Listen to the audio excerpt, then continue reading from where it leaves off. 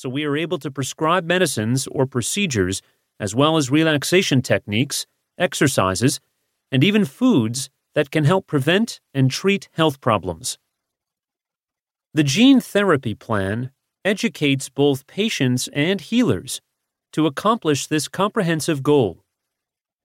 Dr. Mitchell Gaynor focuses on how we can use food to promote health.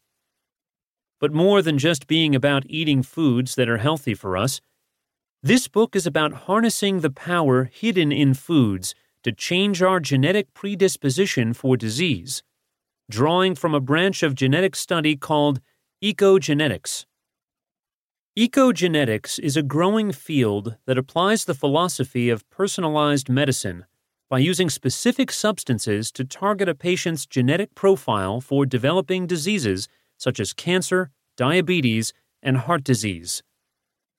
By focusing on bioactive nutrients such as apigenin in pomegranates, EGCG in green tea, and curcumin in curry, physicians will be able to prescribe foods that operate at the level of your DNA to promote health. What's interesting is that once you put into practice consuming foods that target your gene expression, you progressively begin to lose those cravings for foods that are bad for you, such as highly refined carbohydrates. I met Dr. Gaynor years ago when a patient of his approached me about a heart operation. I was confused by the request, since the chart clearly outlined metastatic cancer that would kill him within months. The patient smiled and asked me to check the date in the chart again. The cancer diagnosis was over 5 years old.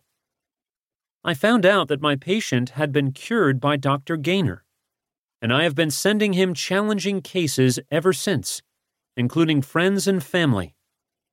Mitch is the founder and president of Gaynor Integrative Oncology, and he serves as a clinical assistant professor of medicine at Weill Cornell Medical College. As a renowned specialist in the field of oncology and integrative medicine, he has dedicated his career to combining medicinal practices with proven complementary therapies to treat his cancer patients, which makes him well-positioned to write this book on the nutritional aspects of disease prevention. Part of Dr. Gaynor's success as a well-respected cancer specialist is his ability to treat the entire person through a combination of allopathic approaches and alternative therapies. The gene therapy plan offers practical advice as well as supplemental and juicing recipes that are easy to incorporate into your life. This book provides insight into the evolution of medicine by showing how ecogenetic food changes your genetic blueprint. The book provides scientific data to support age-old practices and alternative therapies, which is an important component to bridging the divide between Eastern and Western medicine. This is a key stepping point toward the globalization of medicine using conventional Western and unconventional alternative treatments with proven results together to treat the whole patient. Mehmet C. Oz, M.D., Vice Chair and Professor of Surgery, NYP, Columbia University. Co-author, You, the Owner's Manual Health Book Series. Introduction. You are what you eat, my mother always told me.